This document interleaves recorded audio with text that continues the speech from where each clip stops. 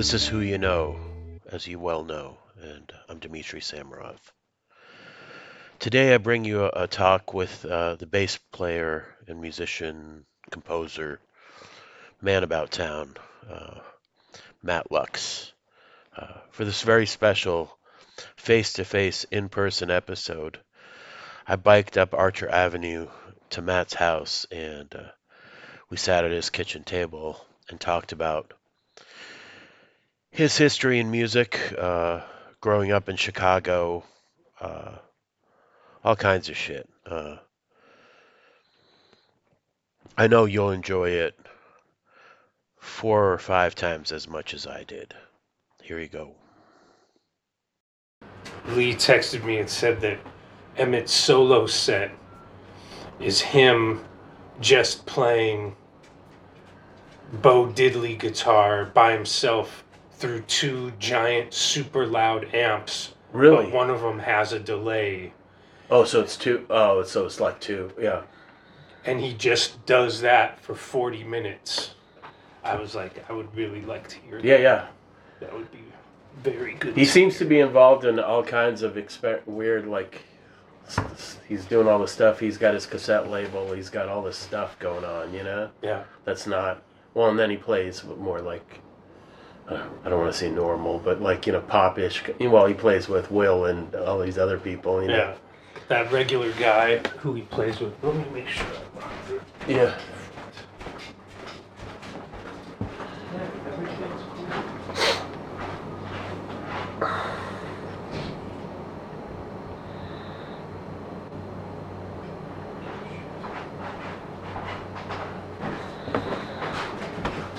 Okay, sorry. But I guess he said Cairo Gang is kaput. He killed off the Cairo. It? Yeah, he just lined them up against the wall and just. It's time to try something else. I mean, I guess it's really been a long time in retrospect. It's one of those things where I think of him as a young guy and think of that as a new thing, but it's like not. 20 years. Yeah, it's like 20 years, and I don't know how many. 6, 7 records or something probably. With but Cairo Gang is like Joan of Arc. It's right. It's Emmett, and whoever he's playing with. Yeah, and Joan of Arc was killed off too apparently, but. Yeah, I wouldn't put him in the grave. I think Joan of Arc will rise from the ashes before it's all said and done. I wouldn't count her out. She survived all these centuries. Yeah, really. Burning at the stake is not enough. Yeah, it's been burning a long time. So, this is cool. How long have you been here in this house? What is it? It's 2022. Yes.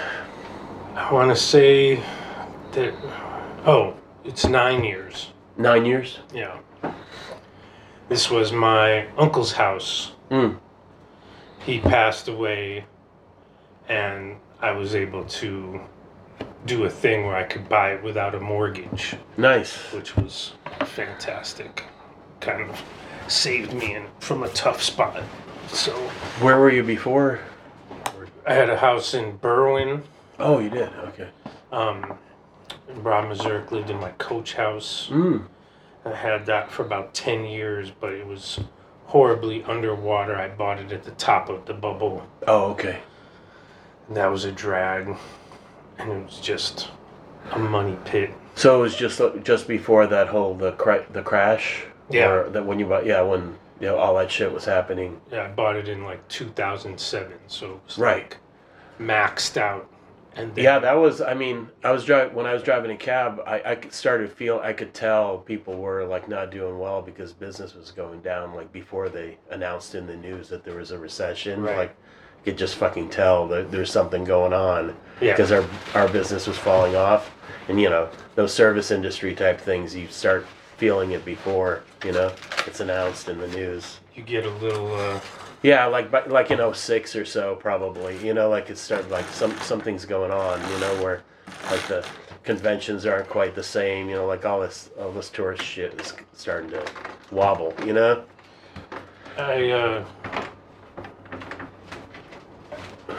I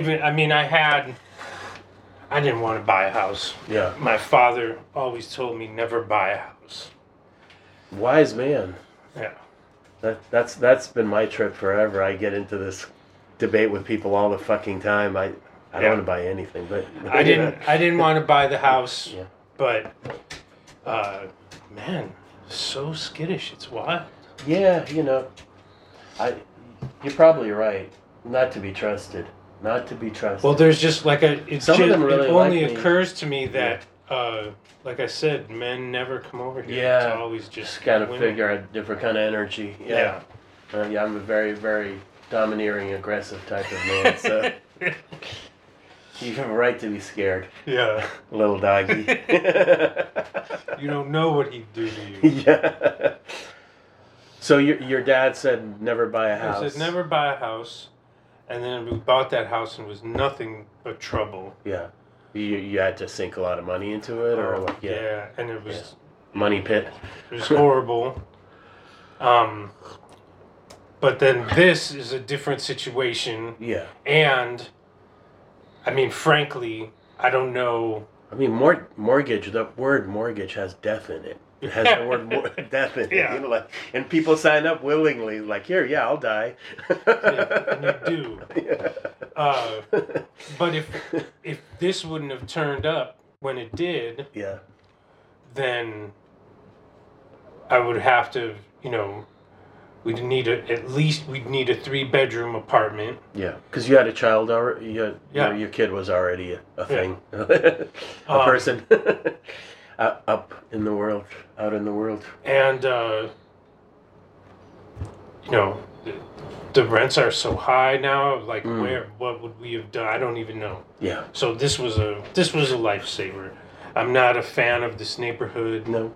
It's all cops and garbage men and shit. Sure. Yeah. We don't get along with anybody. Everybody hates us on the block. It's fine. I don't give a shit. But it came just in time, so I'm happy for it. And it's sort of nice to keep the thing in the family. You know what I mean? Yeah. So did you grow up around here or no? No, I'm Really? from Uptown. Oh, you're from Uptown. Okay. Yeah. And that's where your dad didn't buy a house? Was Well, it Uptown? He's from Edgewater, Okay. but he bought a house in the early 50s in the suburbs. Oh, okay. And I don't know what the story was, but whatever it was enough to convince him not to buy That's it. where he learned the lesson, never Yeah. to buy a house. And then he came back to the city. Suburb and house and buying a house, those are the two things that I'm not a big fan of Yeah. either.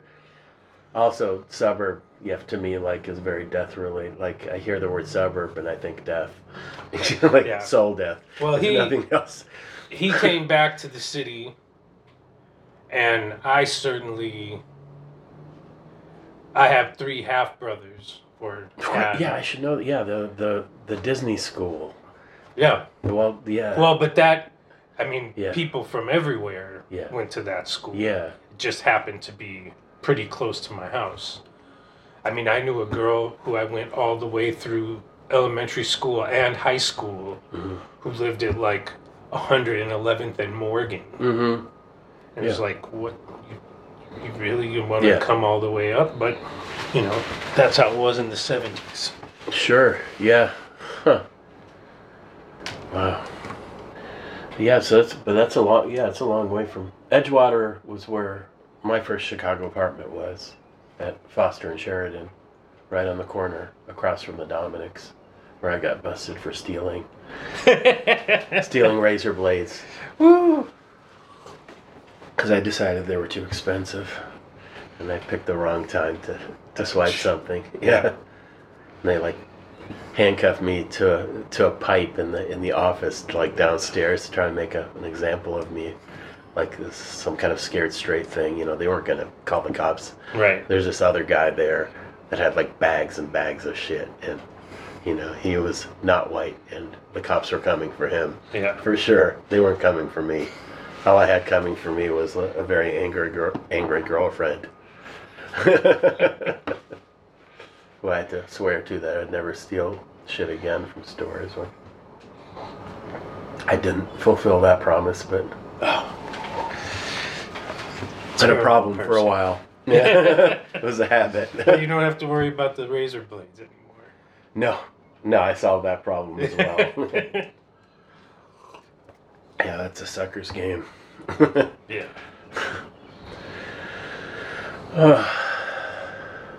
So how did this like music problem begin for you? When did the music troubles habits? Man, I was Always or? Yeah, I mean, it's especially weird when I think of it now. It obviously didn't seem weird at the time, but when I was 5 for Christmas, my parents bought me my own phonograph because I spent so much time on the phonograph and the phonograph was in the dining room and I was sort of in the way. So they got me my own phonograph. And they were music lovers, or No. it was like you were the only one. Yeah, I mean, I think that was also part of the thing was like it was like a piece just get you decoration. away. Yeah, because we don't want to listen to. They exclusively listen to talk radio. And what did you put on the phonograph? Their phonograph. What did you terrorize them with? Well, my oldest brother Steven, is an insane Beatles fanatic. And he decided that when I was 5, it was time to start indoctrinating me. Sure. And how much older is he? He's 24 years older than me. Oh, wow. Yeah. Wow, that's intense. So he gave me one Beatles record per month in chronological order. Wow. And I still have a few of them. I mean, yeah. I played the shit out of those records. I killed them. Yeah. But a few of them are still around. And by the time I got to the one where they're like, the one that has like paperback writer and shit. I don't know. It's like an American record. I don't know their actual records. The only things I'm really familiar with are those compilations. Like there's a red one and the blue one. Yeah. That was huge for me. The red one and the blue. That was when they were early on trying to repackage, which they do to this fucking day. I'm sure there's a Beatles record coming out this week that like somebody's and my brother's gonna buy it. Yeah. But by the time he was giving me in chronological order. By the time I got to 66, I was like, I asked the youngest one of those brothers, who's 12 years older than me, and I was like, "What is this?" And he said, "That's bass guitar." And I said, "That's what I want." At 5, you like that? Well, I was 6 then. 6, and by then you had your own phonograph? Yeah. They'd gotten you out of the living room? Well, no. So now I was in the living room. My spot was behind a couch. Oh. I had created a little zone. They didn't hang out in the living room. They were kitchen people. Yeah. That's where the radio with the... Oh, nice. That's theirs. Sweet. I had a little thing behind the sofa, and I put the cushions. So it was like a little fortress, and just me with the phonograph and my records. And you would just sit intently? Would you like study the liner, study the covers? Oh, I mean, of course. That's when pour over it, read everything. I mean, but even I was so young. Yeah. That just reading whatever, but that took some time probably to read through all that, and you probably didn't understand a lot of the stuff that was on there. No. A lot of stuff in parentheses and abbreviated. There's all kinds of codes and shit on the that grown-ups don't fucking know. Half the shit that's written on the back of those records. Yeah, but I mean, I just... So would you listen to like the same one over and over again, or hundreds and hundreds of times. Yeah. But then my brother got me a bass. Like one of those Paul McCartney one? Like those... Actually, what's that called? The one like... Hofner, that's shaped like a violin. Yeah, that he played. I wish. No. Yeah. He got me... Like a regular... The bass that I played from I was 6 until it got stolen out of Azita's van in Toronto. Oh, Jesus. for Life on the Fly, or Yeah. yeah.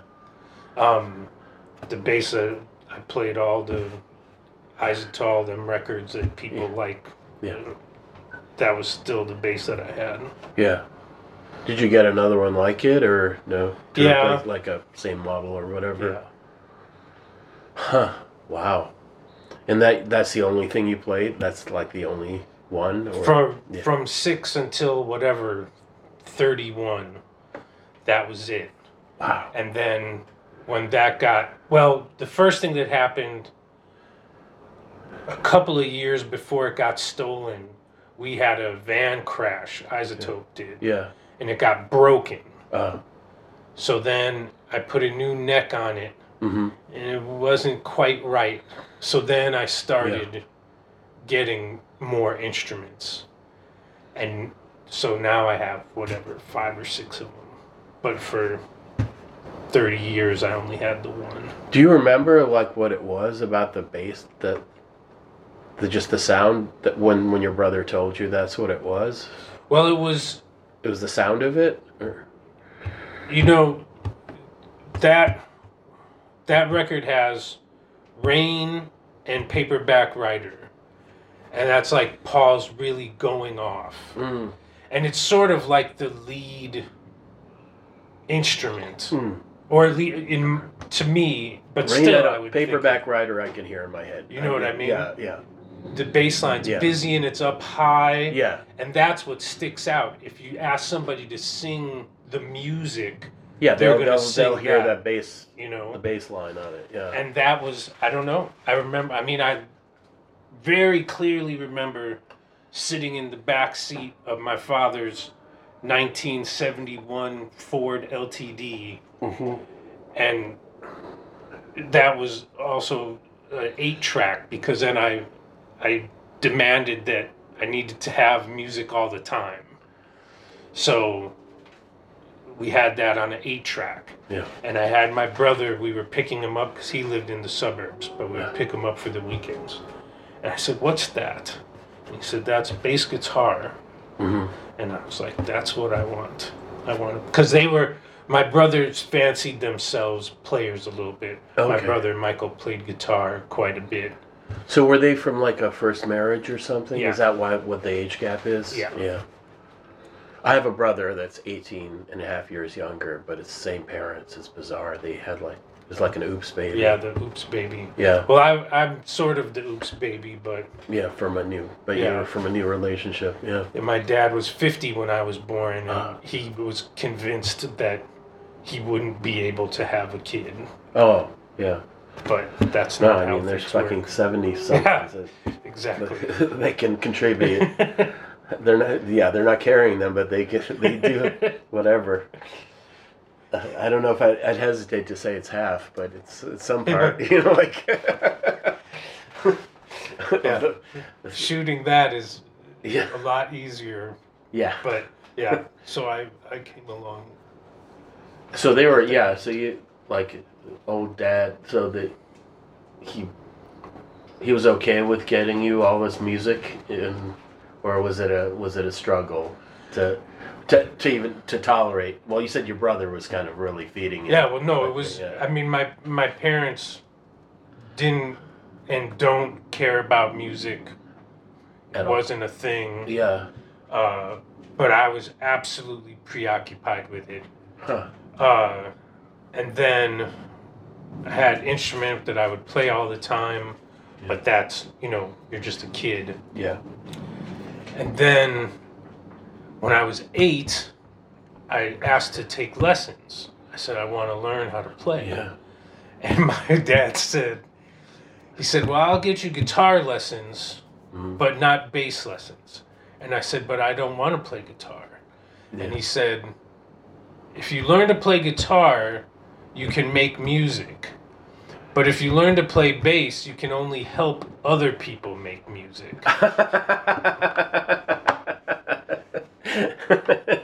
Which is weird. Yeah.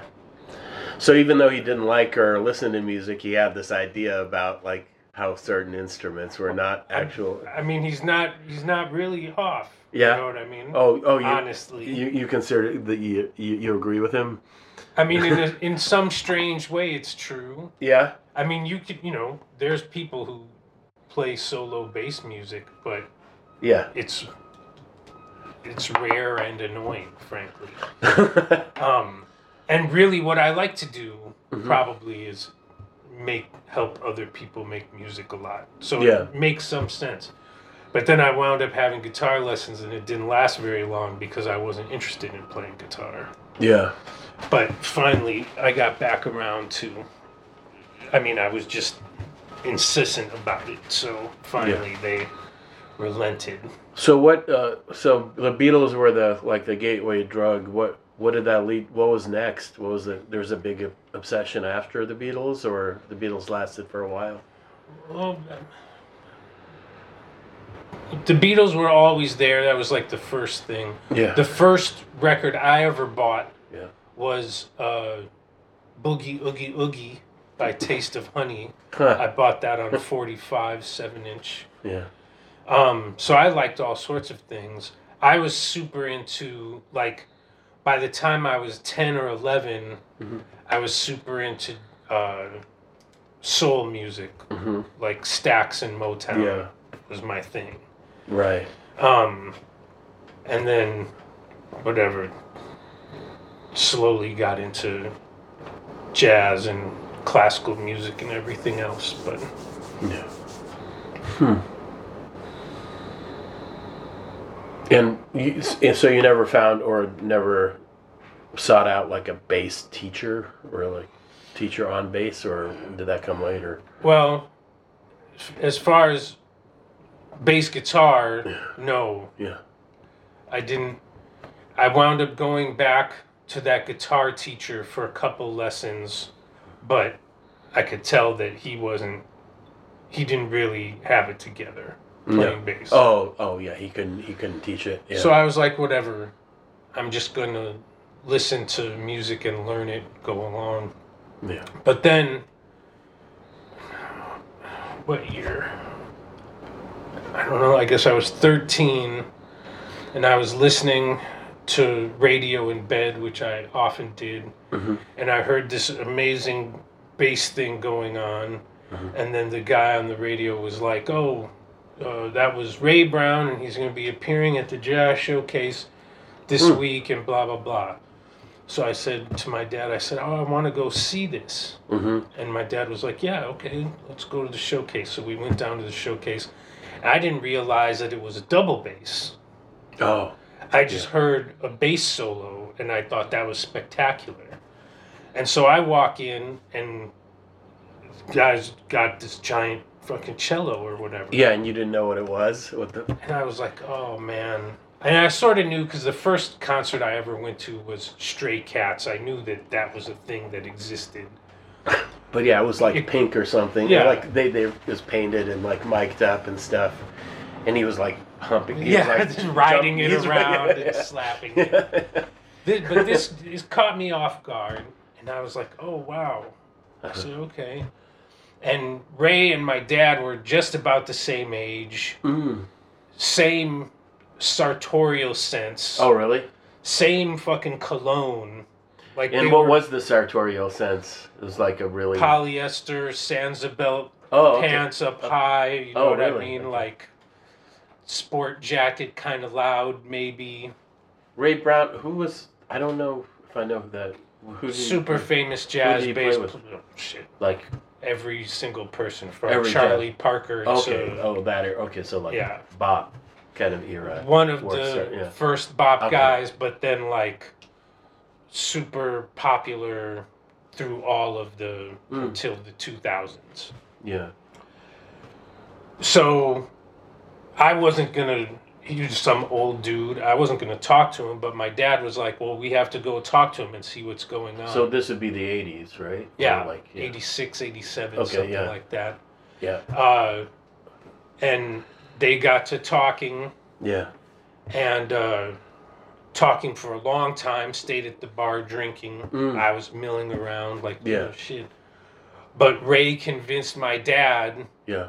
that he should buy me a double bass, and that if I was serious about being a musician and playing bass, That's what you needed. That's what I should do. And that totally fit in to my dad's concept of like, well, what is this thing that's rock and roll nonsense? That's not you know like what I mean? That's not really music. Yeah. That's not serious. Yeah. So here was this guy playing jazz, and my dad was like, yes. Yeah. We'll get you one of these. And so he got me one of those.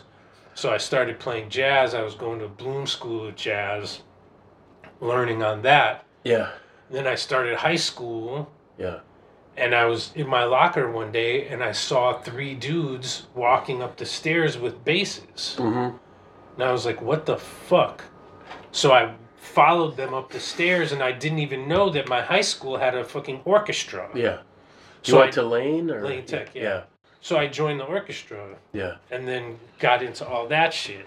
And my dad was over the moon. So that was the greatest thing. So he didn't like music, but why did he like all that, do you think? Well... What did it fit into in his mind, do you think? So, when he was young, he would go dancing to big bands. Right. He loved dancing. He always told me that dancing was the greatest thing you could do. So that was something that had been part of his youth. Yeah. You know, so that music was something. And he also liked the only record, he had one record. Well, no, I'm lying. He had 2 records. Glenn Miller's Greatest Hits. Right. And then somebody's version of Ravel's Bolero. Mm. And he would play Ravel's Bolero like once a year at top volume. Shake the windows. And he loved that shit. But, you know, classical music is like fancy. Yeah. And it has an air of professionalism. Yeah. That I think he appreciated that. And then that's when I sort of got serious. I got a teacher. My teacher was this guy, Eric Harris, who was in Chicago Symphony. Okay. But he was a young dude. He was 25. And he was making $80,000 a year in 1988. Yeah. Which was good money. Yeah. And all he did was play the bass, and he wore a tuxedo. And my dad was like, yes. Yeah. We're going to pay this guy. You're going to learn how to do that. And that's a good idea. What line of work was your dad in? He was a bookkeeper. Oh, okay. So he was an accountant, more or less? I mean, not a CPA. Not a CPA, but basically an accountant of some kind. Yeah. Yeah. Huh. Interesting. Yeah, I had a succession of those symphony-type people who attempted to and failed to teach me violin.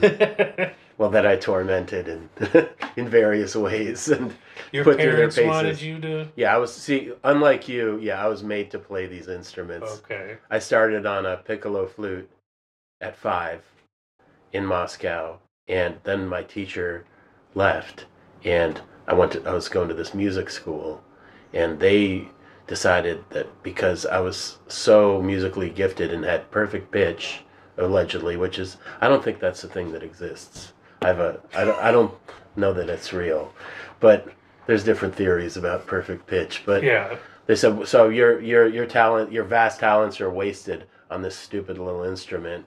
You need to be playing a violin, which is like a horrible neurotic instrument. And I battled for 8 miserable years from age 6 to age 14 and asked to quit every year and was finally allowed to quit.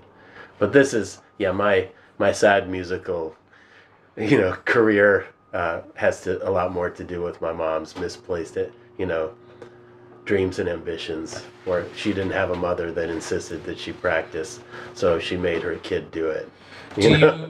Do you think it benefited you in any way, or is it just a negative part of your life? I still flinch when I hear orchestral music. I don't. Wow. I will not. It's very hard for me to Okay. And it made me hate that kind of music unfairly. Probably.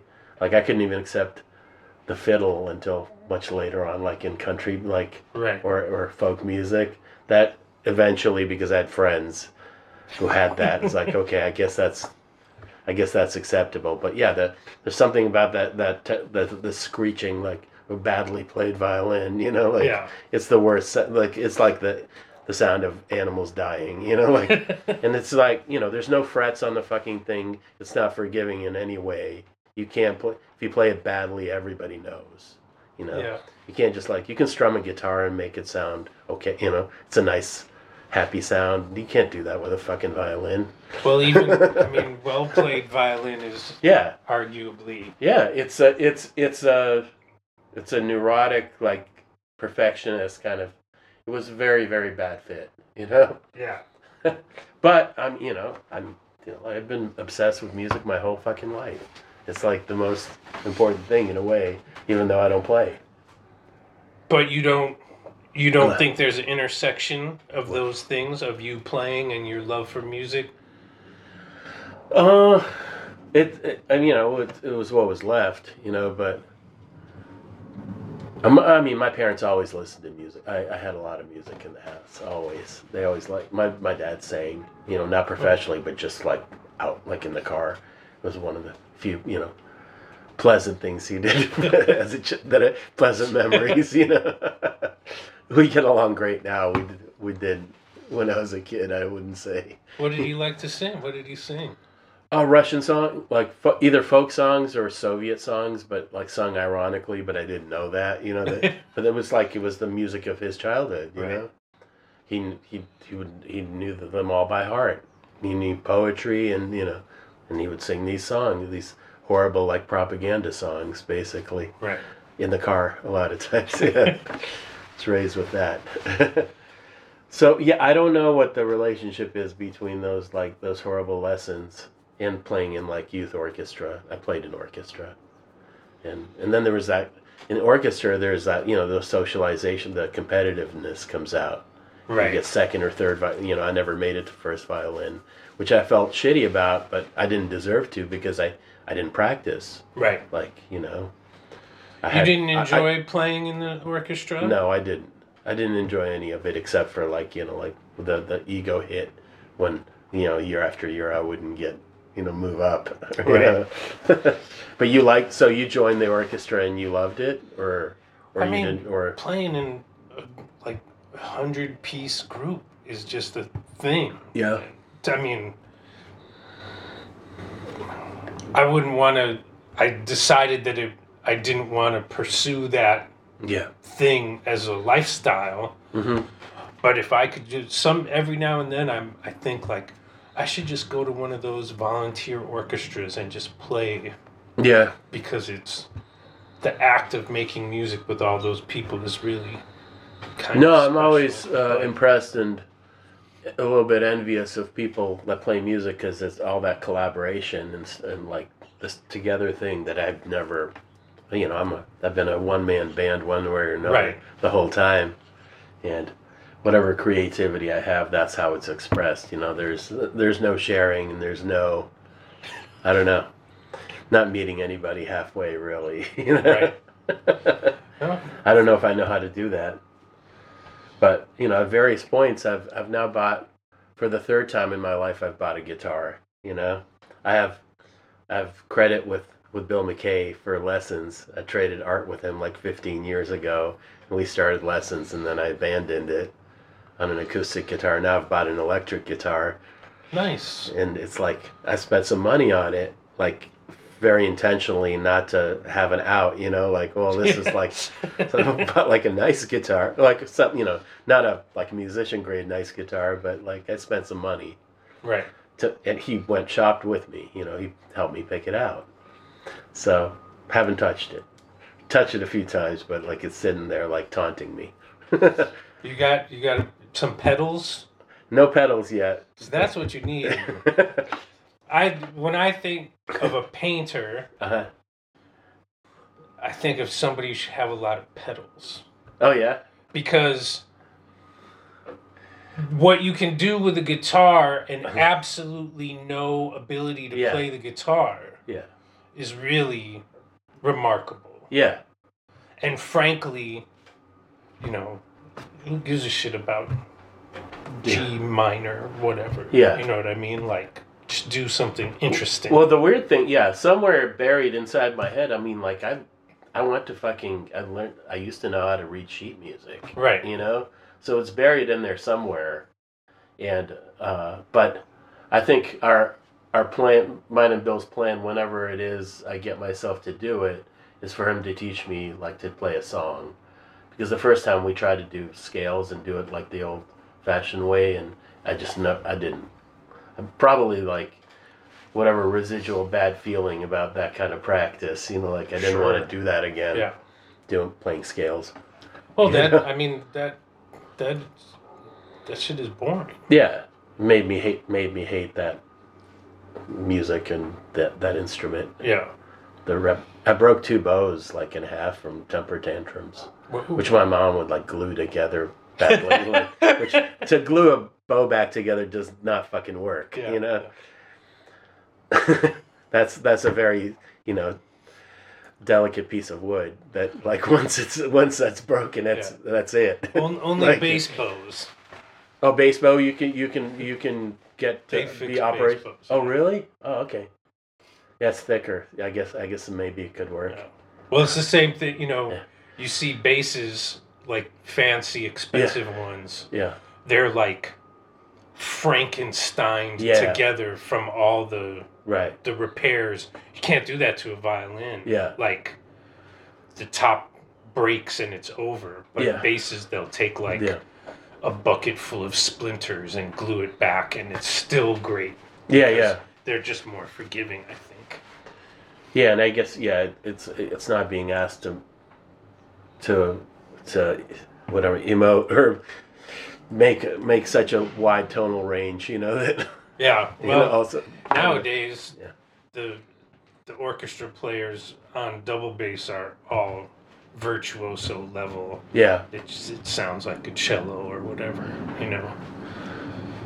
So how long did you last in the orchestra? Was it all through school or no? Or like just through high school. Yeah. And then I was gonna go maybe to Juilliard, but I didn't get a scholarship. Mm-hmm. And I really wanted to go to Curtis, but I didn't make it. Where's Curtis? In Philadelphia. Oh, okay. And then, or is it Cleveland? I don't know. I haven't thought about it in 30 years. That doesn't matter. But then right the summer before college, I met like Jeff Parker and that sort of cadre. Yeah. And I was like, well, I'm just going to do this instead, not even go to college. What was Jeff doing back then? Was he'd gone, I know he went to Berkeley. Yeah. But that must have been before. Yeah, he left Berkeley. Him and Bill were there roughly the same time. They didn't know each other, I don't think. Weirdly, Bill was in Boston too. I Going to Berkeley, yeah. Yeah, Parker finished Berkeley and came and was working at Tower, and I was working at Tower the summer after I graduated. In Lincoln Park? School. Yeah. Oh, okay. I remember that store. That's where we met. Oh, okay. Was he playing out art? Was he playing out and stuff? Was he playing like jazz? What was he playing? Yeah, he was playing mostly jazz. I mean, when I met him literally, I think the first week he moved here. Oh, wow. Because he was working. Because he worked at the store, yeah. And, he asked me what was going on, and I told him what jam sessions to go to. Mm. We went to the Bop Shop jam session a few times together or whatever. I remember my wife now, my girlfriend at the time, I was like, oh, this guy, pay attention to this guy. He's going to do big things. And you were right. And I was right. And he has, and he continues to. He gets, That's cool. So how long was it until you were playing with him pretty quickly soon after, or no? Or we started to play together right away. We met him. He was together with this woman, Sarah Smith, trombone player, who was really great, who was in Isotope at the beginning. And she also worked at Tower. I met them. Yeah. And then they came over to my parents' house, and me and Chad and I went to high school together. Oh, you did? Okay. Yeah. I used to wait on him at Bite when I worked at Bite. He would leave his wallet there all the time. So me and Chad and Jeff and Sarah started playing a little bit. Mm. And then we wound up, Jeff and I were in some kind of semi-awful bands together for a while. Why were they all? Were were just like, I don't even know. We were just, kind of trying to figure things out, young people, so like, just be like, sure, we'll play in this band at the Gallery Cabaret on Thursdays or whatever, you know what I mean? And just... Yeah. That's a specific and ramshackle spot. The Gallery Cabaret. So wild. Yeah.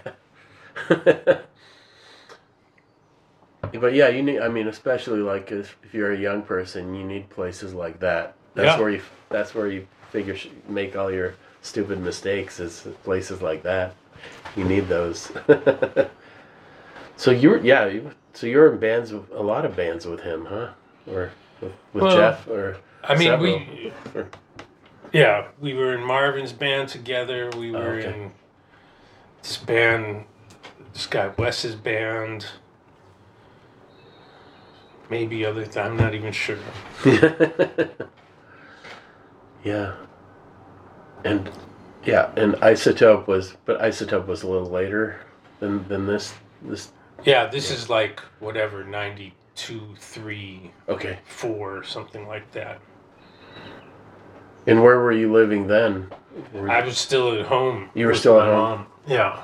Up in Edgewater or in? Uptown. Uptown. Whatever. Now, by that time, where I lived, they had changed it to Graceland or something. I don't know what the fuck they. It's whatever a realtor decided was selling that. Yeah, Uptown probably had a bad connotation. So for sure. Yeah. So this was my house was like between Irving and Montrose. Oh, okay. Just off Clark. All right. So when I was young, people called that Uptown, but by then it was starting to not be Uptown. Yeah. Something nice like Ravenswood. Something like that. I stayed with my mom still, and Parker, Sarah, Ted Sirota, and Chris Lopes lived right behind the restaurant that my mother was a bartender at. They lived in the building that the guy who owned the restaurant. What restaurant was it? Biasetti's. Biasetti's. Where was that? I know that name. It was on Irving, just west of Ashland. Okay, yeah. So it was like we were all in the neighborhood. Wow. Yeah. You were in Chicago at that time, right? I was in. Yeah, I went early '90s. I came in at the beginning of '90. I transferred from Parsons to the Art Institute in the middle of freshman year of art school, and stayed there until the spring of '93. And so my first apartment was in Foster and Sheridan. I was in like later 90 into 91. Then I moved to Logan Square for a couple of years. But I had classmates that lived on like Sunnyside and Clark, basically. Okay. Like right where you were, basically. Yeah. Almost. But yeah, I don't know. I mean, I was basically married in art school. I had such a strange, I didn't do any of that art school shit. Like the shit that Azita did. Azita and I were in school at the exact same time. Okay. Didn't know each other. Because she was in this, out there performing, she was doing Scissor Girls. And she was doing, shit like she would be in the cases at the Rainbow Club. Living for a week in the fucking cases. I wasn't doing any of that. I was going, to movies and having dinner with my girlfriend. I was married. Yeah. Didn't go to any artists do parties, didn't go to bars. I was really into movies. I'd see bands, but not for drinking. I wasn't against drinking. It's just I didn't go to bars. Right. that wasn't part of my reality. You were probably actually working on painting too. Yeah. Well, I'd be painting. I mean, it was real, like, art school for me, it was a big compromise with my parents. I didn't want to go to college. I wasn't going to go to college. But, like, they were, we're immigrant Jews from the fucking intelligentsia. Like, right. You had to go to college. So art school was the compromise. So I was going to do that. So would get done, painting for whatever 8 hours in the class, and then go home and work on something else. Right. I had classmates come over and paint, like, on the back porch. We had this gigantic apartment in Logan Square, right on the boulevard. I mean, I have no idea how much that fucking apartment would be worth now, but we were paying some absurdly low sum. It was 4 bedrooms, 2 bathrooms, like a porch and a balcony, It's on the corner of Logan Boulevard and Albany, just off the square, That was a little shady back then. Still. The one thing I do, it was real quiet. But I didn't want to live in Wicker Park because that's where all the art kids lived. Right. They all lived in Wicker Park, and I didn't want to be around them. I didn't like them. Like, even back then, like, I didn't want an art community. I wanted to be left alone to do my fucking paintings. Some things never change. I know. I've come so far.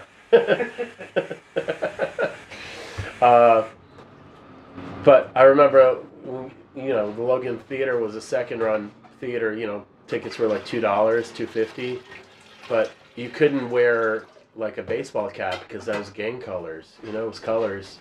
Yeah. Shit like that, and all you could get to eat was either like tacos or Polish buffet. There's like 10 Polish buffet places you could go to. I love the Polish buffets, man. I go to the Red Apple and eat like 7 plates of that food, and that was all day. Yeah, and I could do that. I had the metabolism to do that. Hey, you want? Who's back? Yeah, I'll have some more water. Yeah, thank you. Just leave this bottle. I don't know. I mean, it didn't feel dangerous. I guess if I'd paid attention more, like, maybe it was. It didn't feel like it. But yeah, I lived there with my girlfriend and another couple at first, and that was a disaster, having 2 couples in one apartment. 2 couples in one place is bad. Yeah. You can only have 1 couple. And then they moved out, and my girlfriend's older brother was also living with us. He was older than her, but basically he was her younger brother because he was a little lost, and she kind of took care of him, Right. He was only like a year or 2 older, but yeah, in this huge apartment right in Logan Square. It was it was all right. I mean, but that being in that relationship saved me. Like, I probably would have dropped out of art school otherwise. I didn't really like the social scene, or like the kind of painting I was doing was not really appreciated. Right. I was doing figure painting.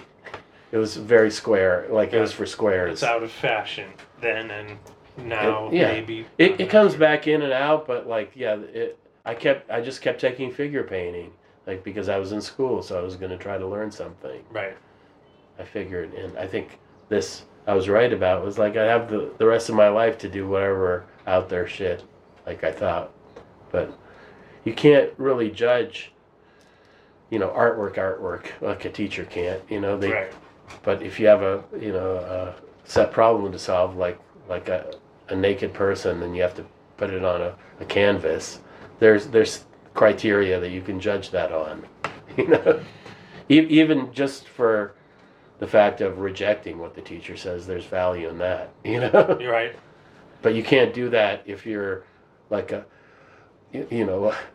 very, very poor man's, like Willem de Kooning or Jackson Pollock, and you're starting with abstraction, which none of those people did. You can't do that. You can't start with abstraction. You abstract from something. And none of those kids knew that. The genius art kids. Yeah. And one of the dumb sort of like assumptions at the Art Institute was that like all those kids were already artists. But what they really were customers. They were paying to it. Right.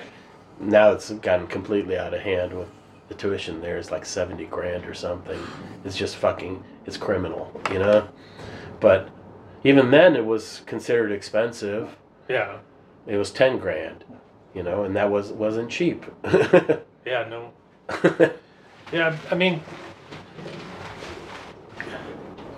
having technique. Yeah. Is a desirable thing, I would think. You know what I mean?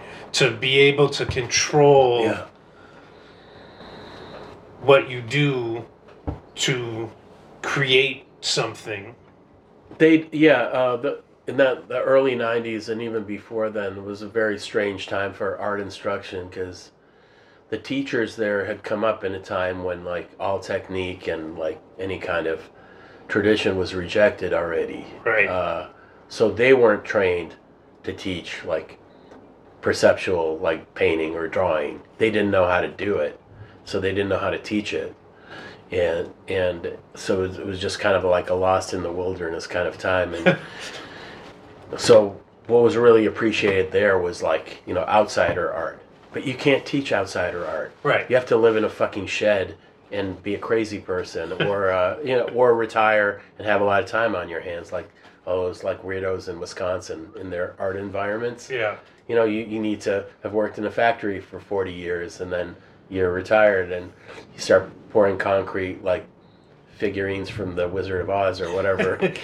You can't fucking teach that, like, you know what I mean? But they kept trying to, like all those, and the teachers were the star teachers were either conceptualists or they were the Chicago Imagists, who were, that whole art movement was completely in love with like self-taught art and like art of the insane and children's art, all the stuff that's the opposite of any kind of training.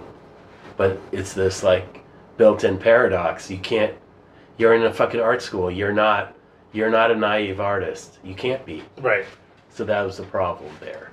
Yeah, so if I didn't have a living girlfriend, like that would have become untenable. And yeah, I don't know that like an art school like organized the way that place is. I don't know that that's a thing that should be, aside from like a Ponzi scheme to get kids and their parents into debt. It's really good at that. Yeah. As a lot of higher education is. I mean, that's. So you ended up, you didn't go to Juilliard, those other places, so you just didn't go to school? I didn't go to college. You just went and got a job and started. Well, I didn't have a job for years. I just played. Yeah. Well, I guess I was thinking of Tower. Yeah. Yeah. Oh, well, the Tower. I got fired from Tower really fast. Oh, you did? What'd you do? After it was open for like 3 days. Wow. I think because I got it ready to open. I worked there for maybe 3 months, but then the store finally opened. And Jeff was there with you already? Yeah. Okay. And I pulled some scam. I like sold a bunch of expensive shit for not enough money, but they caught me right away. Like my first scam. They caught me and fired me. Oh, bummer. That's too bad. Oh, that was good. I shouldn't be. I didn't have any business working. So that was it for jobs. For a while. No, I had. Well, no. What happened? Yeah, where'd you go? I did that. I needed to work a little bit, so I was working at Leona's. Oh. Because my brother had worked there forever. Leona's was a big deal for a while. Yeah. Like off Belmont there, or no? Yeah. I worked there a little. My brother, I said, "Give me a job," and he said, "All right." So I worked in there a little bit, but I didn't like that. And then I thought I should do something. I took the civil service exam. Ooh. And I started working for the government. I started working for the United States Railroad Retirement Board, which is exactly like Social Security, but exists only for railroad workers. Mm. And it was established before Social Security. Oh, wow. So I got this job downtown. It was on Rush and Pearson. Mm-hmm. And I was going down. I was making really good money. Right by the water tower. Yeah. Like right around the corner from Water Tower. Yeah. And the people, like the high-ups there, loved me. They were super into me, and they were like, they had my whole career planned out. They were ready for me. Yeah. And it's a funny story to me because then Ted Sirota got me on a tour with this old bluesman, Eddie Kirkland. Mm. And I said, all right, well, I'm going to do this tour. Mm-hmm. And my boss was like, whatever you do, don't quit. Because the government was under a policy of attrition at the time. They're like, we can't replace you. Yeah. They're like, we don't give a shit what you do. Hmm. You be gone as long as you want. Do whatever. Wow. Just come back. And I was like, okay, I guess I'll come back. I didn't want to because I was like, well, now I'm going to be a real musician. I'm going to go on a tour. Yeah. You know? Where'd you go? Where was the tour? It was just the Midwest? southern United States. Oh, It was a good time. yeah. But I was going to go back, but this thing happened, which is just funny to me. I walked in this guy's office. I was bringing him a folder. Yeah. And I walked in the door of his office, and he's sitting at his desk, Yeah. and this woman is standing next to him, and they're looking at something. Yeah. And so I'm bringing this folder into him, Yeah. and he's like, Matt, take a look at this. And he turns it around, and it's a picture of him sitting at his desk, and that woman standing next to him. But it's from the 70s, clearly, like from the fashion. And he showed me the picture, and it's the same fucking desk, and it's the same thing. And I turned around, and I went to my boss. I said, I'm gone. I said, I'm not coming. I said... Because that was a light bulb. You saw that would be like...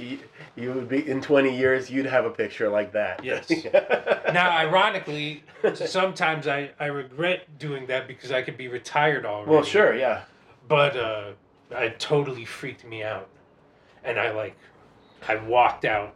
I never went back after that. And then I didn't have It's a job funny, for yeah. years. You're not the first, music. I did one of these with Rick Rizzo from 11th Dream Day, and he had a similar situation. He had this whole career working for AC Nielsen, the TV ratings people. And he was about to, they wanted him to, move somewhere and, to be, higher up. He was the only one in the band with a job. And he realized that he couldn't if he wanted to play music, he couldn't, he just left. He walked away from a whole fucking career, but... Yeah. Otherwise, that band wouldn't have ever really actually existed. If he had stayed with that path. So that's great, though. That's like you're describing. It's like a Magritte painting,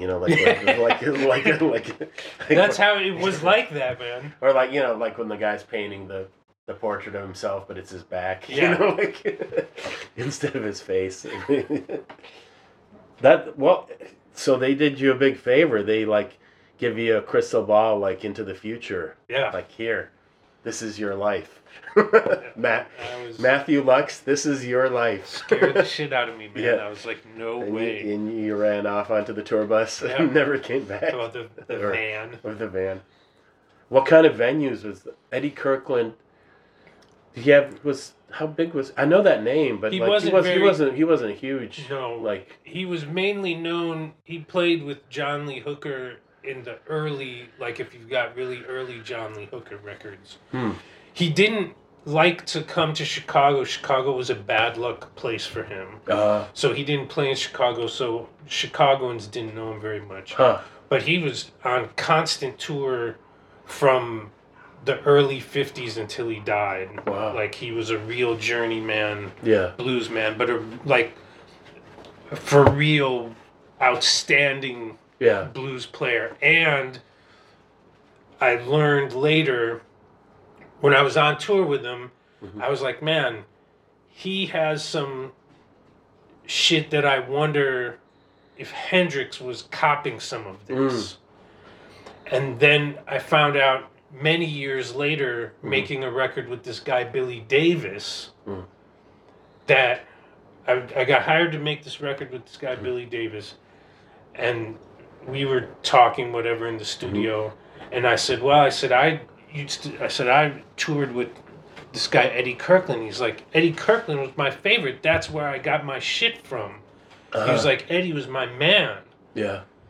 And it turned out that Billy Davis, who was in Hank Ballard and the Midnighters, was the first person to give Hendrix a guitar and give him some lessons. Okay.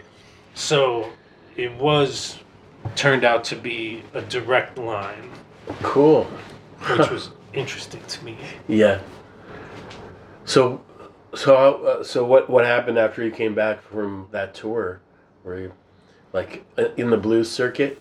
Or I did a few blues things, but I think I was in that band with Jeff. We played every week. What, one of the dumb bands or like yeah, or whatever? One of the dumb bands. Did it have names or like these bands? Did they have names that you can recall? The one band I was in with Parker was called Can of Worms. That says it all, doesn't it? I mean, it's no limestone slurry, but I guess it'll do. Isn't it though? Yeah, it kind of is. It's kind of there. What did I do? When Chad was in town, we would play some things. Maybe I had at the tail end of high school, I played in this funk band. That band broke up, and then me and the drummer of that band started a funk band that worked in bars. It was a 9-piece band. It worked a lot, and it was all grown-ups, and just me was the kid. That band might have still been around 93 or something like that. I'm not sure. But I just played. I would do a lot of sessions for house music. Oh, yeah. Oh, okay. But whatever. I lived at home. So yeah, at that point, like, house music was still happening. Huh? Yeah. Like, it was still going, like real house music. Yeah. And I had when I was in high school, that was, like, my thing. Like, I went to house clubs, and... That's cool. That was my sort of social thing. Yeah, I just got into that music, like, in the last 5 years. House music, like, I never would have listened to anything like that before, but for some reason it finally connected. Like, weird. Especially like the really minimal, like the more minimal the better, you know? Yeah. Kind of. Yeah, I don't know why, but yeah, I would have sneered at that earlier. Like, yeah, it was some kind of prejudice against, like, you know, not like quote unquote real instruments, you know, all that kind of thing. Yeah. I mean, I grew up, my best friend, like he was really, really into rap, you know, before it became hip hop, when it was rap still. Right. You know, he'd be walking down the street, he knew all the words to whatever, like White Lines or like, you know, like whatever Grandmaster Flash, The Message, you know, right. Like that, and it annoyed the shit out of me. Like, I disliked rap, hip hop, like my whole life, basically. But it was, I think part of it was just because of how busy it was, and kind of like, I don't know. Like it's a lot. It tends to be maximalist. Yeah, but yeah, for whatever reason, it took a very long time. But like that house music I can listen to that now for hours. You know, I can just have it on. You know. Well, the funny thing, when I started going, I was a freshman in high school, and I met some guys, and they were like, "Oh, we're gonna go to the club." Mm-hmm. And I was like, okay, we're like 13 fucking years old. We get to go to a club. Yeah. I was like, yeah, we're going to go. There's a party. Nora. Hello. That's my daughter. Hello. Nora, it's Dimitri, Nora. Nice to meet you. Let me see him. They're literally purple, and I'm so mad. They match the dress. No, they don't. in the sun, they're literally purple, and I'm so mad. I'm like colorblind. Oh no. Looks like they match the dress, sweetie. Anyways, so I went. They used to have parties at the Bismarck Hotel, the auditorium of the Bismarck Hotel, or the ballroom. Yeah. And it was like Little Lewis was the first DJ I heard. But it was like house music. There weren't enough records to be a genre of house music. Yeah. House music was more this cultural scene. Yeah. And most of the records were disco records with live instruments. Yeah. And then there were, these weird acid electro records and this and that. But it was definitely like, when I think of that music, most of the time I'm thinking of like Philly International records with drummers and bass players. And then a little bit of the electro thrown in. Oh, now he's friendly. Yeah. What happened? Something changed. I think knows? it's because your daughter came in. Now there's a lady balanced. here at top. Yeah, the pH balance is more correct. Yeah. Yeah, now he's gonna bug you. Yeah. Now you can be friendly. Well, it's all right. You're gonna be on the show now, pal. Yeah, it's interesting. Yeah, you can. There was somebody put together some kind of. There's like history of Chicago music, like playlists or whatever. But decade by decade, it's really cool to watch it evolve, Yeah. But it's basically, it's disco music, but like sparser, more repetitive, It's like they took a lot of stuff out, and then that's what was house music. Yeah. Yeah. But yeah, so you would play at those places or No, you wouldn't. You would just hang out. That was just hanging out. Going to. I mean, there wasn't anything to play. They weren't playing like live bands, right? Like, that's not a live band. A little bit towards the end of, I sort of got out of. Yeah. When I started to get into playing, like. When I started to in meet, Can of Worms too, or like whatever the band was. Can of Worms, that era, 93.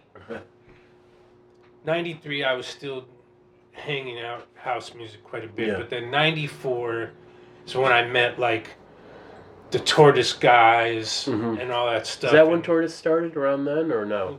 Tortoise was a little later. 91. No, they were early. They were already going. Okay. The first album, when I met those guys. Yeah. They were working on that first record. Oh, okay. But so. I started to hang out with them, and then I just sort of transferred over. I stopped going to the clubs. But it was also because the rave thing had blown it up in this weird way, and it was a different thing that I wasn't into so much. But the tail end of that, there was this bass player, Charles, I don't know his last name, but he passed away. Charles, and then what's the drummer dude? Man, it's gonna bug me that I don't remember his name, but he's still around. They would like play with the DJs sometimes in the clubs in these clubs. Or like there were a lot of places in that era, the early '90s. Yeah. On Milwaukee Avenue, there were like all these lofts where people would have parties, and they would like play that. I always thought that would be cool because I knew all the DJ people were people who I knew mostly. Yeah. So, but I didn't.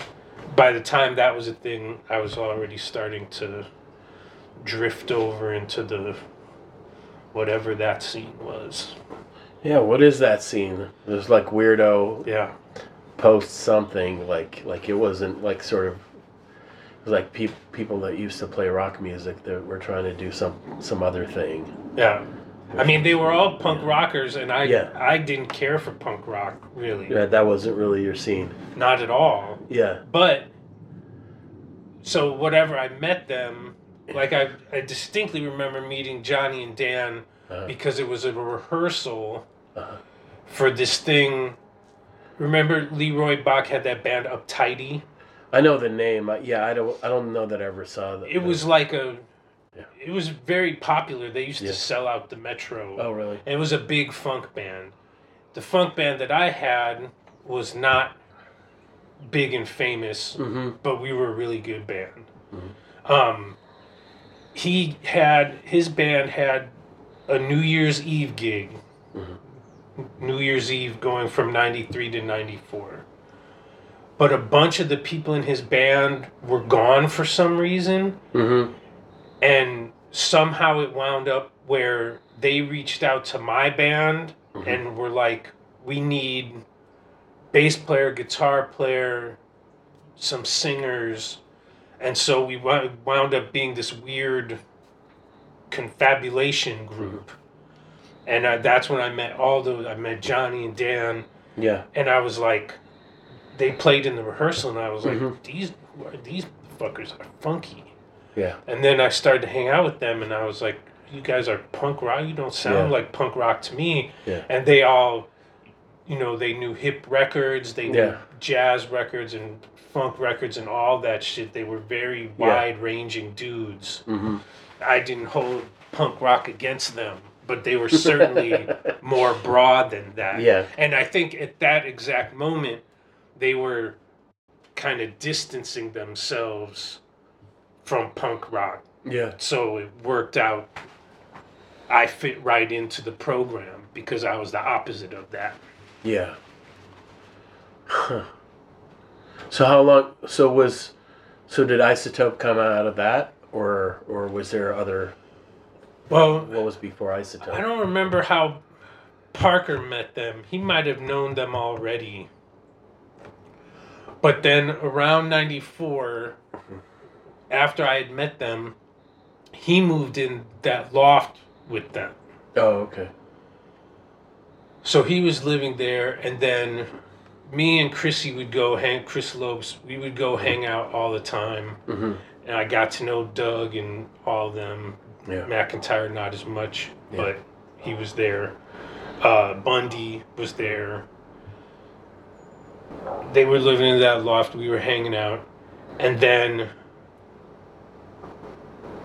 But there was this band that came from Boston, Last Quartet, which was Jeff, Sarah, Ted, and Chris. Oh, okay. Which was super influential band on everybody I know. Huh. They were a really great band.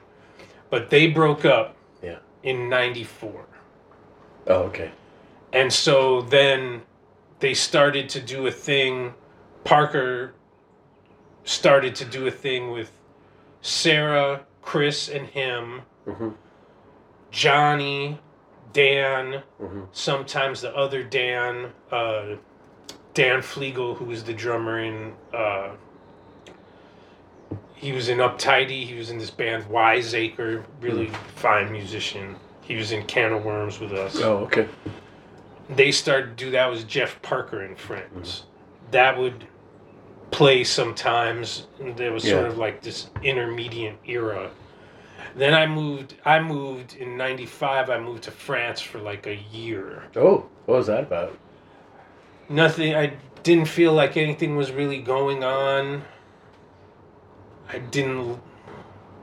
wasn't happy with what I was doing in Chicago, and I was just so you were like, I'm gonna pull like a Lester Young or whatever, like one of these. Well, I joined a blues band. Oh. And I went to France to play the blues. Oh. And this is how dumb I was. I was like, well, I'm going to be in a band in France. I'm sure it's going to be in Paris, of course, right? Because where else would you be? No, it was in the South. We were in a tiny little town called Villeneuve-sur-Lot. And the band was terrible except for the drummer. And I could only stand it about 6 months. Then I broke up the band. I totally ruined their whole lives. We all lived together in a house. Oh, wow. And I couldn't stand it. Yeah. And so I blew it up. And then I moved in with a girl in Agen, and then I left her, and I moved to Toulouse with a bunch of musicians. And I was like hanging out with this guy. You know what Earcam is? No, what's that? Earcam's like the fanciest French avant-garde music school, Pierre Boulez kind of thing.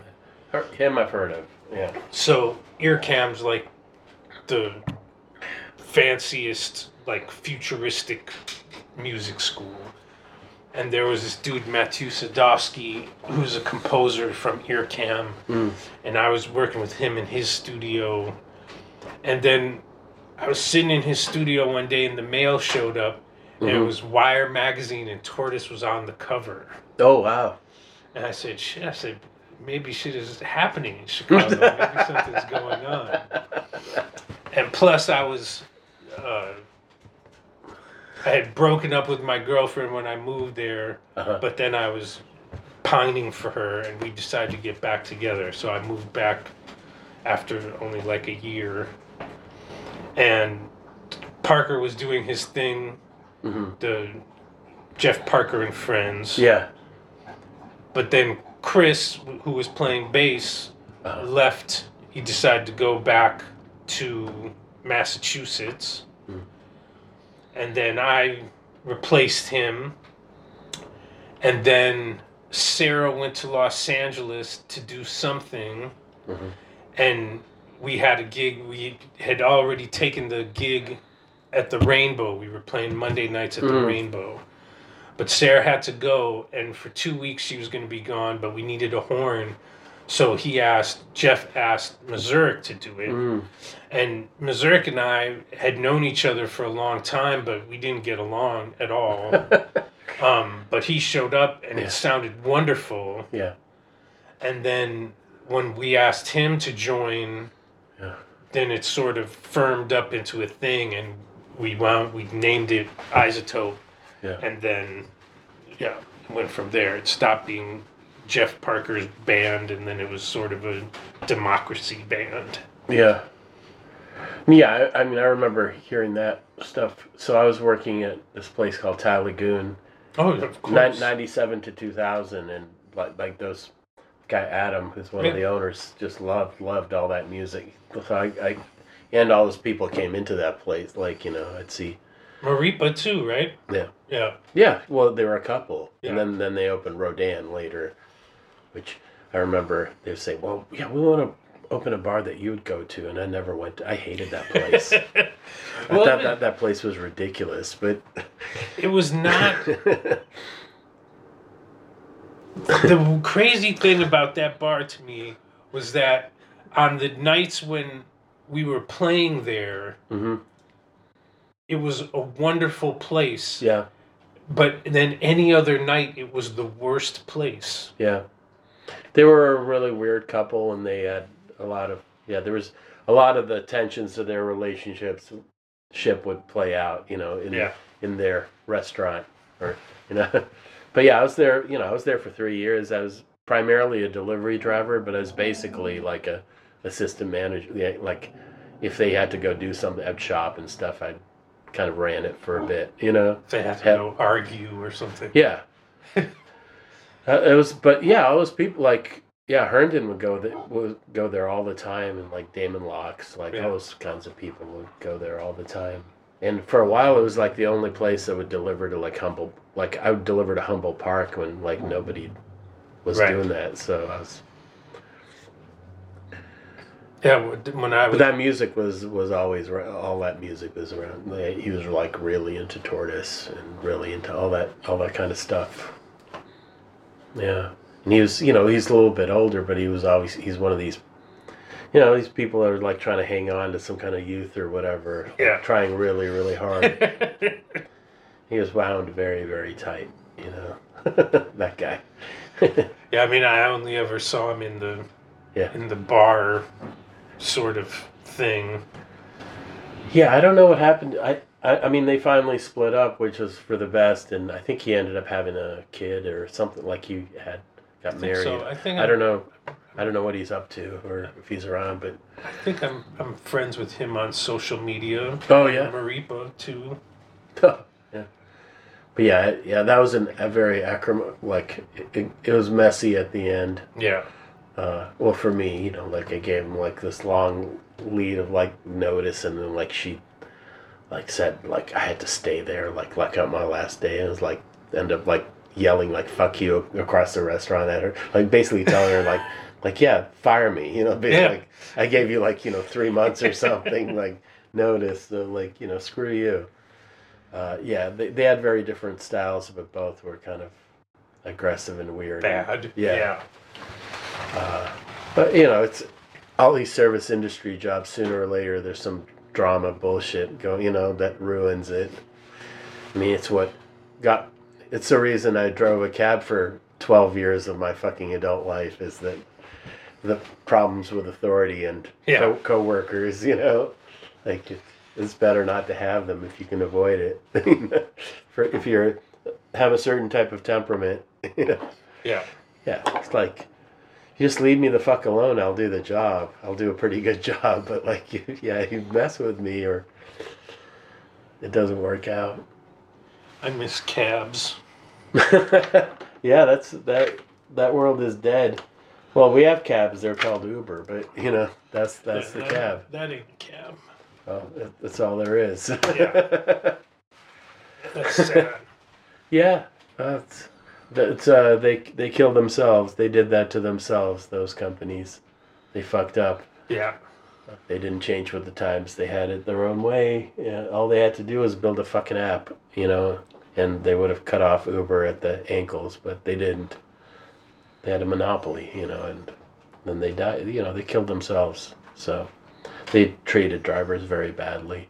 Yeah. At least as badly as Uber does, But Uber, all these companies, they're doing all the cab shit. They're like leasing cars at terrible rates to immigrants. They're doing all the shit that the cab companies did. Like, by the time I got into the cab world, which is 93 in Boston, I already couldn't work for the company. They'd already figured out that it was more profitable just to lease the cars.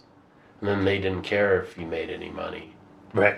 They're rent-a-car companies, Like, there were some old-timers that were still working. It was called commission, So you Really? You split the meter. So, like, if you have a bad night, then the company has a bad night, and you're an employee of the cab company. That's the traditional old way. Oh, I had never even... That's what it was forever. Like on that show Taxi, like all those people worked for that company. So like if they had a bad night, the company had a bad night. And they had benefits, they had some sort of union thing, it was like a job for a company, but I didn't have that option. No, I mean I had to pay either nightly or weekly. Right. And they didn't give a shit if I made a dime. I had a couple of friends who drove taxi. Yeah, so either own or you lease. They leased, and I always thought that was just how it worked. No, that was... had a medallion and you leased it, and that was it. But that was really, in retrospect, they were like sowing the seeds of their ruin, changing it to that, changing it to like not caring about who was, just renting it to whoever, and Right. It's just it's not sustainable, and it lasted like 20 years or something that way, that 20, 25, 30 years, but that's it. And then you get all these fucking crooks, and these people like Trump and his cronies are invested in the New York ones, in the New York cab companies, where these, immigrant families lost millions when the cab industry collapsed, and you have all these rash of suicides and all that. And these fucking crooks are up and down involved in it, because it's a good place to launder money. Didn't they do something to like... Yeah, they have these programs, whatever, it's a soft landing, but it's like there's no going back. It's not coming back. Right. No, it's good. Yeah. I mean, I guess there's still some like yellow cabs, but it's not what it was. Yeah, it's all switched. I mean, the great scam of rideshare is like, well, you provide the car too. Like we don't even provide the fucking car. Like we're a rent-a-car company, but we don't even give you a car. Yeah. Like we just collect money. We do nothing. Yeah, we do nothing. So yeah, we made an app. You know, like, yeah, if I could, you know, I was pretty burnt out by the time I quit. It's actually, yeah, next month will be the 10-year anniversary of my quitting, and it was the year that Uber came into Chicago.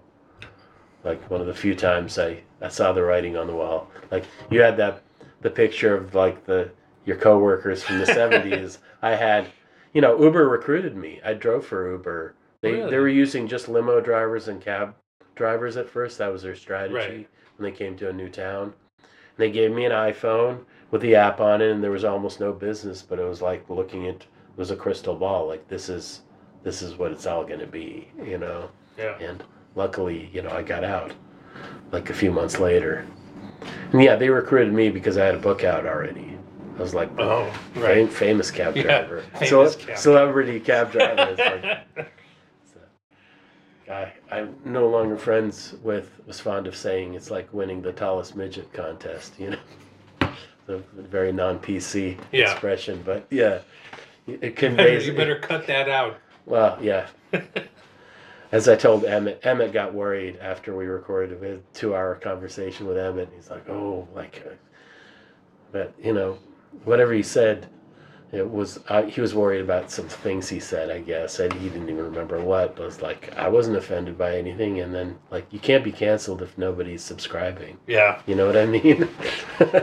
That's my strategy. It's like. There was a video of Emmett doing this thing they call a rig rundown, which is like a thing on the internet where somebody goes and interviews you about your equipment, you know? Your toys. Yeah. And it's just wild because that's so not an Emmett thing to do, but he did it. But you could tell that he was unhappy about doing it. Yeah. It was very enjoyable to watch. I bet. Yeah, one of the highlights for me of that talk was like when he told me he didn't even like playing guitar. Like I'm not even into guitar. It's like, well, you've fooled all of us for all these years really convincingly, Emmett.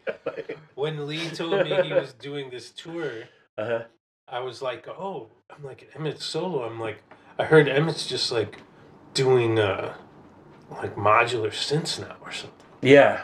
And Leroy was like, I don't know. I think he said he was going to just play guitar. And now to hear what it is, I was like, oh man.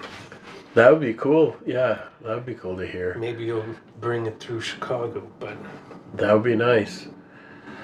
Yeah, I was like that guy. He turned up. Yeah, he turned up to play. I think he told me. Did he play with you in the Azita band or no? He was like. Oh, initially. Yeah. Yeah, that's how I met him. Yeah, because he was not on the record, but he played I think he played on the tour. He said. Right. Yeah. That's when I met him, I think. Yeah. When he showed up in Chicago. His first run with her, I wasn't there. Okay. But then we did some, I remember doing some run with him. Me, Ryan Rapsis, him, and Azita. Yeah, I remember Ryan Rapsis. Yeah, he would hang out at that coffee shop at Jinx in Wicker Park. He was part of that whole kind of scene. And then he was at Rainbow, and he was, Lived in Dee's building. Yeah. Do you live in there? Yeah. Yeah, that makes sense. Well, then, yeah, they had that recording studio. Was that McIntyre's or on the first floor. On the corner? Yeah, I remember before that it was a currency exchange. Do you remember that? Yeah. Yeah. Because I'd moved back, so I left, graduated from the Art Institute in '93, moved away, and then came back in '97 for good, and I lived at Western and Division, and just watching. Like from '97 into the couple of years after that, how that neighborhood, like... It was quick. It was very quick. Well, I would walk, from my house to go to Leo's lunchroom, and there was nothing. in Right. between my house and then a fucking sushi place showed up and was like, that's the canary in the coal mine, the harbinger of doom. Yeah. Just like the Uber app on the iPhone. It was like, oh, I know what's gonna happen now. I've lived in neighborhoods like that. I know what happens next. Yeah. And there's that bakery across from Rainbow that like. Oh, the Cuban place, Yeah, Puerto Rican place. Yeah, yeah. like When they that knocked that it down, I that remember disappeared, that. and then there was all these like succession of weird like wannabe startup like proto foodie restaurants that were around there, like Twilight, and like all these places that were trying to be what like these hip food culture became, you know, but they were kind of early attempts. Yeah. They missed the boat on the front end.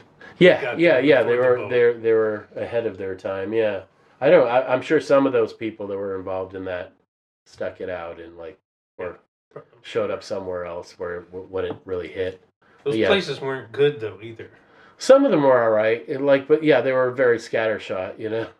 I remember I would try most of them because I was always down that way. But I was never. There was an insane. The place, you know where Handlebar is, kind of across from Thai Lagoon on North Avenue. Yeah. That the vegetarian restaurant. There was a Colombian place in that space before, run by an insane guy named William. You would go in there and you would there would be like maybe three customers or something, 3 tables occupied, and your food would take 2 hours, and it was never what you ordered because he never had the right ingredients. But then he would like feel bad and he would give you all this free shit. But he would run across the street to Thai Lagoon like because he like ran out of tomatoes or something. He would get some tomatoes. Ouch. Crazy places like that run by crazy people with like dreams and often like, you know, drug problems and other mental issues. Popular in the restaurant business. Yeah, but they had these dreams, you know. Yeah. There wasn't like the pile of money that you need, you know, to sustain it until it becomes popular, you know. And there wasn't, you know, things like the internet, so there wasn't like the Food Network or right. Well, this whole explosion of like people like making shit. Yeah, there's no Anthony Bourdain being popular yet, you know, like yeah. or whatever. Well, chefs weren't. Yeah, they weren't rock Chefs stars weren't yet. a thing. Yeah. Right. Yeah, it was people like Bourdain that made them into rock stars. Yeah, but yeah, there wasn't that then. I don't know. I don't really have nostalgia for that. It's just different. It's all it is, you know. I miss Leo's lunchroom. That was a good spot. Yeah. Well, you know, the kitchen at Skylark is like the remnant of Leo's because one of the owners is Sheila, is one of the people that started Leo's at Skylark. But yeah, I mean, Leo's was like a founding, you know, it's kind of like started that neighborhood in a way, you know, because absolutely that begat Bite Cafe, which begat Flying Saucer and begat Feed on Chicago. All those places, it's all like, you know, roots from that root, the branches. Yeah. Well, that was like the first Gen X business in that neighborhood, I think. Could have been. The way I remember it anyway. I didn't start hanging out over there until I met those dudes in like 94. Yeah. Did you ever play at Czar Bar? Across the street from him? That was a crazy, like, I had friends when I was in art school, they would play there at Czar Bar. Yeah, I almost got into a fight the time I played there. And Phyllis's Musical Inn. Still going strong. Well, because they own that building. That's why. That's how that can be. Yeah. It's shocking at this point because the property taxes alone have to be more than they earn in that bar. Yeah, they don't earn. But then I guess he probably has the. It's cool, like you have these isolated, like these weird relics, like bars like that in where like the L&L Tavern Yeah. somehow is still open. I went there like a couple weeks ago. Really? Yeah. Still the same? Oh yeah, yeah, yeah. I was there with a friend. We were going to see a comedy show at the Vic, and she wanted to pay with 100, and he couldn't break it. I'm sorry, I don't have change for this. You know, like you can't. At No, what, not because they like, were like suspicious about the 100. Like I don't think he had. At what time of, like, when were you there? Early evening, you know, like 5. Oh, it hadn't got rolling. No, yeah. I don't know if that place ever gets rolling. I don't know. I don't know who goes there. Yeah, I that guess place. it's been an off. I haven't. I can't even think the last time I was there. But that's like, if I'm not in that neighborhood very often. But if I want to drink, that's where I would go. Yeah, for sure. Well, now in that neighborhood, first of all, I would probably be lost because I never. Because the Pumpkin Donuts is gone, so you wouldn't be able. Like, there's a Target. It's a huge thing. Yeah. I always that You can't kills orient me, it, man. man. I'm I know, like, I know. where am I? I know. For sure. There's so much in Chicago like that. When we were doing Matt's record, we were doing it. I was telling you about that. Yeah. That it was at the studio. That was the first studio I was ever in my life. Where was it? Where is that studio? On Clybourne, by like north of Division, between Division and North Avenue. And he wanted, at the end of the thing, or the end of one of the nights, he was like, you want to take me down to Jewel so I can get some beer and some cigarettes? And I was like, yeah. And going down Clybourne, man, I would have no clue. Yeah. Absolutely no remnants. Yeah. I mean, obviously there's some buildings there. Yeah. But so much had changed. And then when you hit Division, Yeah. what's that? Well, because all the Cabrini buildings are gone. Yeah. Like, and it's all yuppie housing. It's yuppie ghetto now, Yeah. like instead of ghetto. Yeah. Yeah. But I remember when that Jewel opened. That was a big fucking thing. Right. That's where Ticketmaster used to be in there. There was like a kiosk Ticketmaster, Really? and me and Adam waited, like we showed up there super early in the morning because we wanted tickets to go see Tom Waits at the Chicago Theater, and we got them and they were gone, like when you had to wait in line, like Yeah. at a place like that. And we figured like that was our strategy because like we figured like nobody in that neighborhood would go there, Right. And it worked out. We were like one of the first people in line, you know. Nice move. Yeah, because like tickets like that would be gone in an hour, you know, like, Yeah. and they were. It was a lot of money. I remember being a lot of money. I don't remember how much it was. It was a lot though. Well, a lot then. It probably wasn't a lot now. No.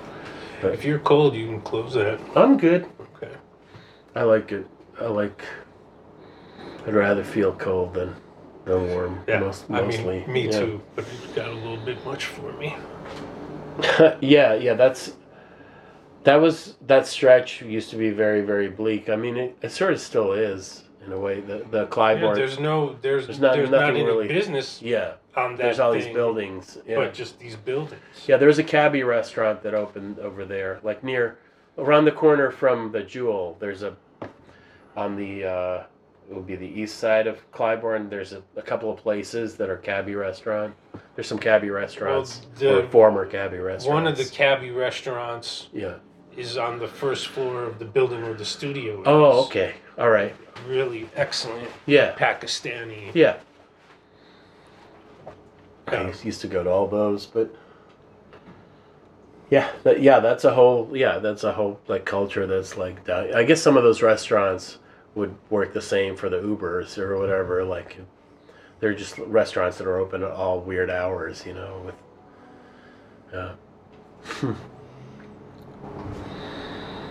So let's see where are we at in history? I guess are we up to today? We're this is not going to be the encyclopedia of Matt Lux. Yeah. Or like more or less. No, But like I was sort of intrigued by like, the last time we met, you were talking about how like except for the Matt Schneider thing, you're just like laying low, kind of like not doing Yeah, these, not like, playing. not playing. or not playing gigs. 'Cause Yeah. I play way more than ever. But And how? Yeah. So like you find that satisfying just to play and not like apart from like an audience of any kind, or did the audience ever like, was that important, or? well, I mean, playing for audience super special and important. Mm-hmm. But I did it a lot.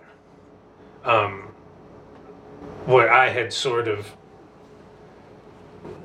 somehow lost the personal connection that is necessary to have in music.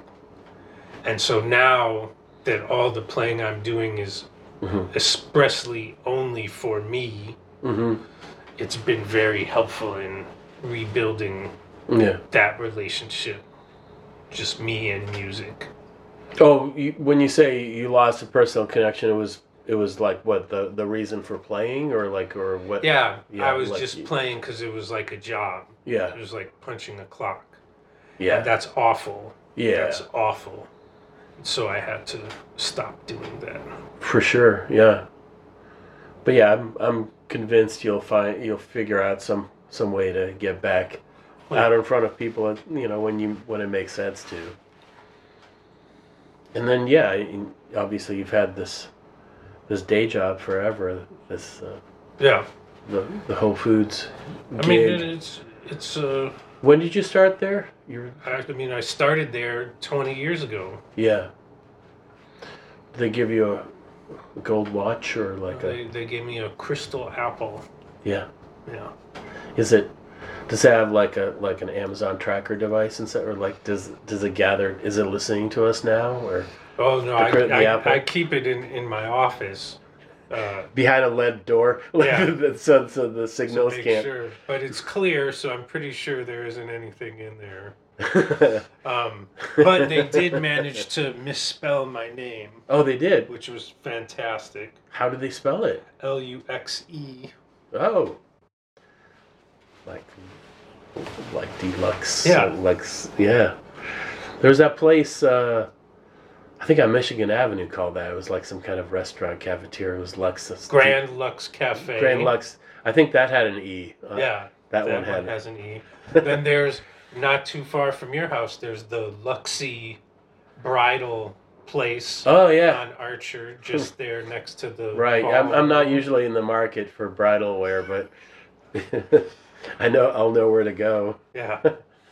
Yeah, I live right around the corner from that Texas Ballroom place. You know that place? It's on Archer. It's like a art, like it's a venue for like, well, yeah, you don't like punk bands. Well, and stuff. I get confused. There's the Archer Ballroom. Yeah. Is that it? I think so. But it's just a loft. It's a loft building. But like a big, high loft. Yeah. Which I've still never been inside of, but I know where it is because it's around the corner from my house. The one next door to the Luxie Bridal thing? Yeah, I think so. I think that's what made me think. So that's that place has been, I mean, it's been there like 30 years or something. Yeah, when I was in high school. Yeah. Yeah, it's always been a thing. Yeah. There. Yeah. I mean, it's a fantastic. Yeah. I wish I could buy that and live there. It's gorgeous. Yeah, I don't know who owns that. Somebody has obviously kind of like been like a whatever angel investor, like benevolent shadow, whatever, like allowing like art weirdos for generations to work out. Generations and generations of art weirdos to make their weird mistake, their terrible mistakes out in public. and I've seen many of them. Yeah. Yeah, somehow, I don't know how I've never been there. I've never been inside of that place. Now it's like a point of pride. Now I'll never go in there. Oh, well, you're missing out. And I can stumble home. I can fall flat and end up in front of my house. That's how close I live to the Archer Ballroom. The Sadly, Ballroom, whatever.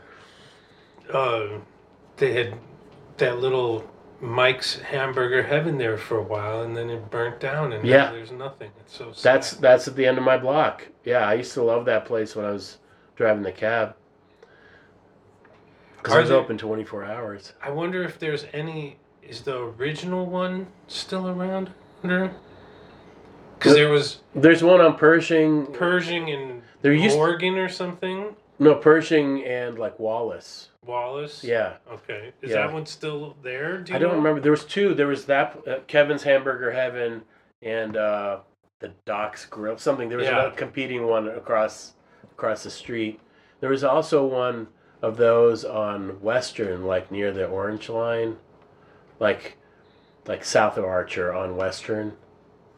That was also like it was like a mini chain, sort of like or like franchise or something. I knew there was another one right by Ashland. But yeah, it was probably like one of those like franchise kind of deal, like where you buy into like. So yeah, that one on my corner was somehow affiliated with those, but each one had like different kinds of food. Like the food wasn't exactly the same. Oh, and they didn't have the armed guards like they did at the one on Pershing, man. Yeah. That Also, it was just counter service. Yeah. You know, and a weird like drive-through window that you had to like. It was very hard to get to. I don't think I ever successfully used the drive-through window. I would just go in there, but I would just go in and get a couple. That was a nice burger. Yeah, it was a nice burger. Good onion rings there. They make. Yeah. Yeah, and it still was boarded up. It says closed due to fire, but due is spelled D-O. I did a drawing of it. Like I love that. Closed due to fire. Yeah. Like so yeah, somebody probably torched it, you know, like for I can't imagine how much whatever insurance they got off of it, but like it couldn't be much, but I hope something that's been gone for there. Yeah, because that was before COVID. Yeah. That happened. It would be nice to have a little something there. They reopened the Bridgeport Bakery. That's nice. Yeah, that's kind of like on and off. Like they have weird. Sometimes they're closed, sometimes they're open. They got I haven't been to the new version yet. Yeah, they had wonderful bacon buns in there. Mm-hmm.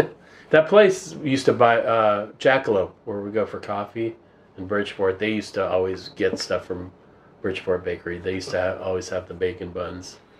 That's good stuff. Yeah. They do that over here, but it's not as good as the one down there. Racine Bakery is right here. Yeah. You probably just rode past it. I imagine. I like of the diagonal streets. I always enjoyed Archer. It felt like one of the ones where you're just like you keep going and you're just like going back decades. Yeah. You go like a mile and you're 10 years back. 2 miles and you're like 40 years back. Yeah. It's much quicker into the past than the other diagonal streets. I'm an Ogden man myself. Ogden's interesting, but Ogden's very, very industrial. Yeah. Like most of the way. Ogden's not fun for adventures, but it's good for I call it my personal highway. Yeah, Ogden's good. That it's good on a car. It's scary on a bike. Ogden on a bike is not. I wouldn't ride it. Which Archer's like there's spots that are not good, but because there's a lot of drag racing on Archer, you know, and stuff like that, and there's not. But Archer feels a lot safer on a bike than Ogden. Ogden is like fucking trucks and shit. And there's very few places on Ogden where it's like a more like a business stretch for like pedestrians even. Right. It's Yeah, no, I wouldn't ride a bike on Ogden. Yeah, I have. No. Yeah, I ride a bike everywhere now. But... Yeah, well, I think we did it.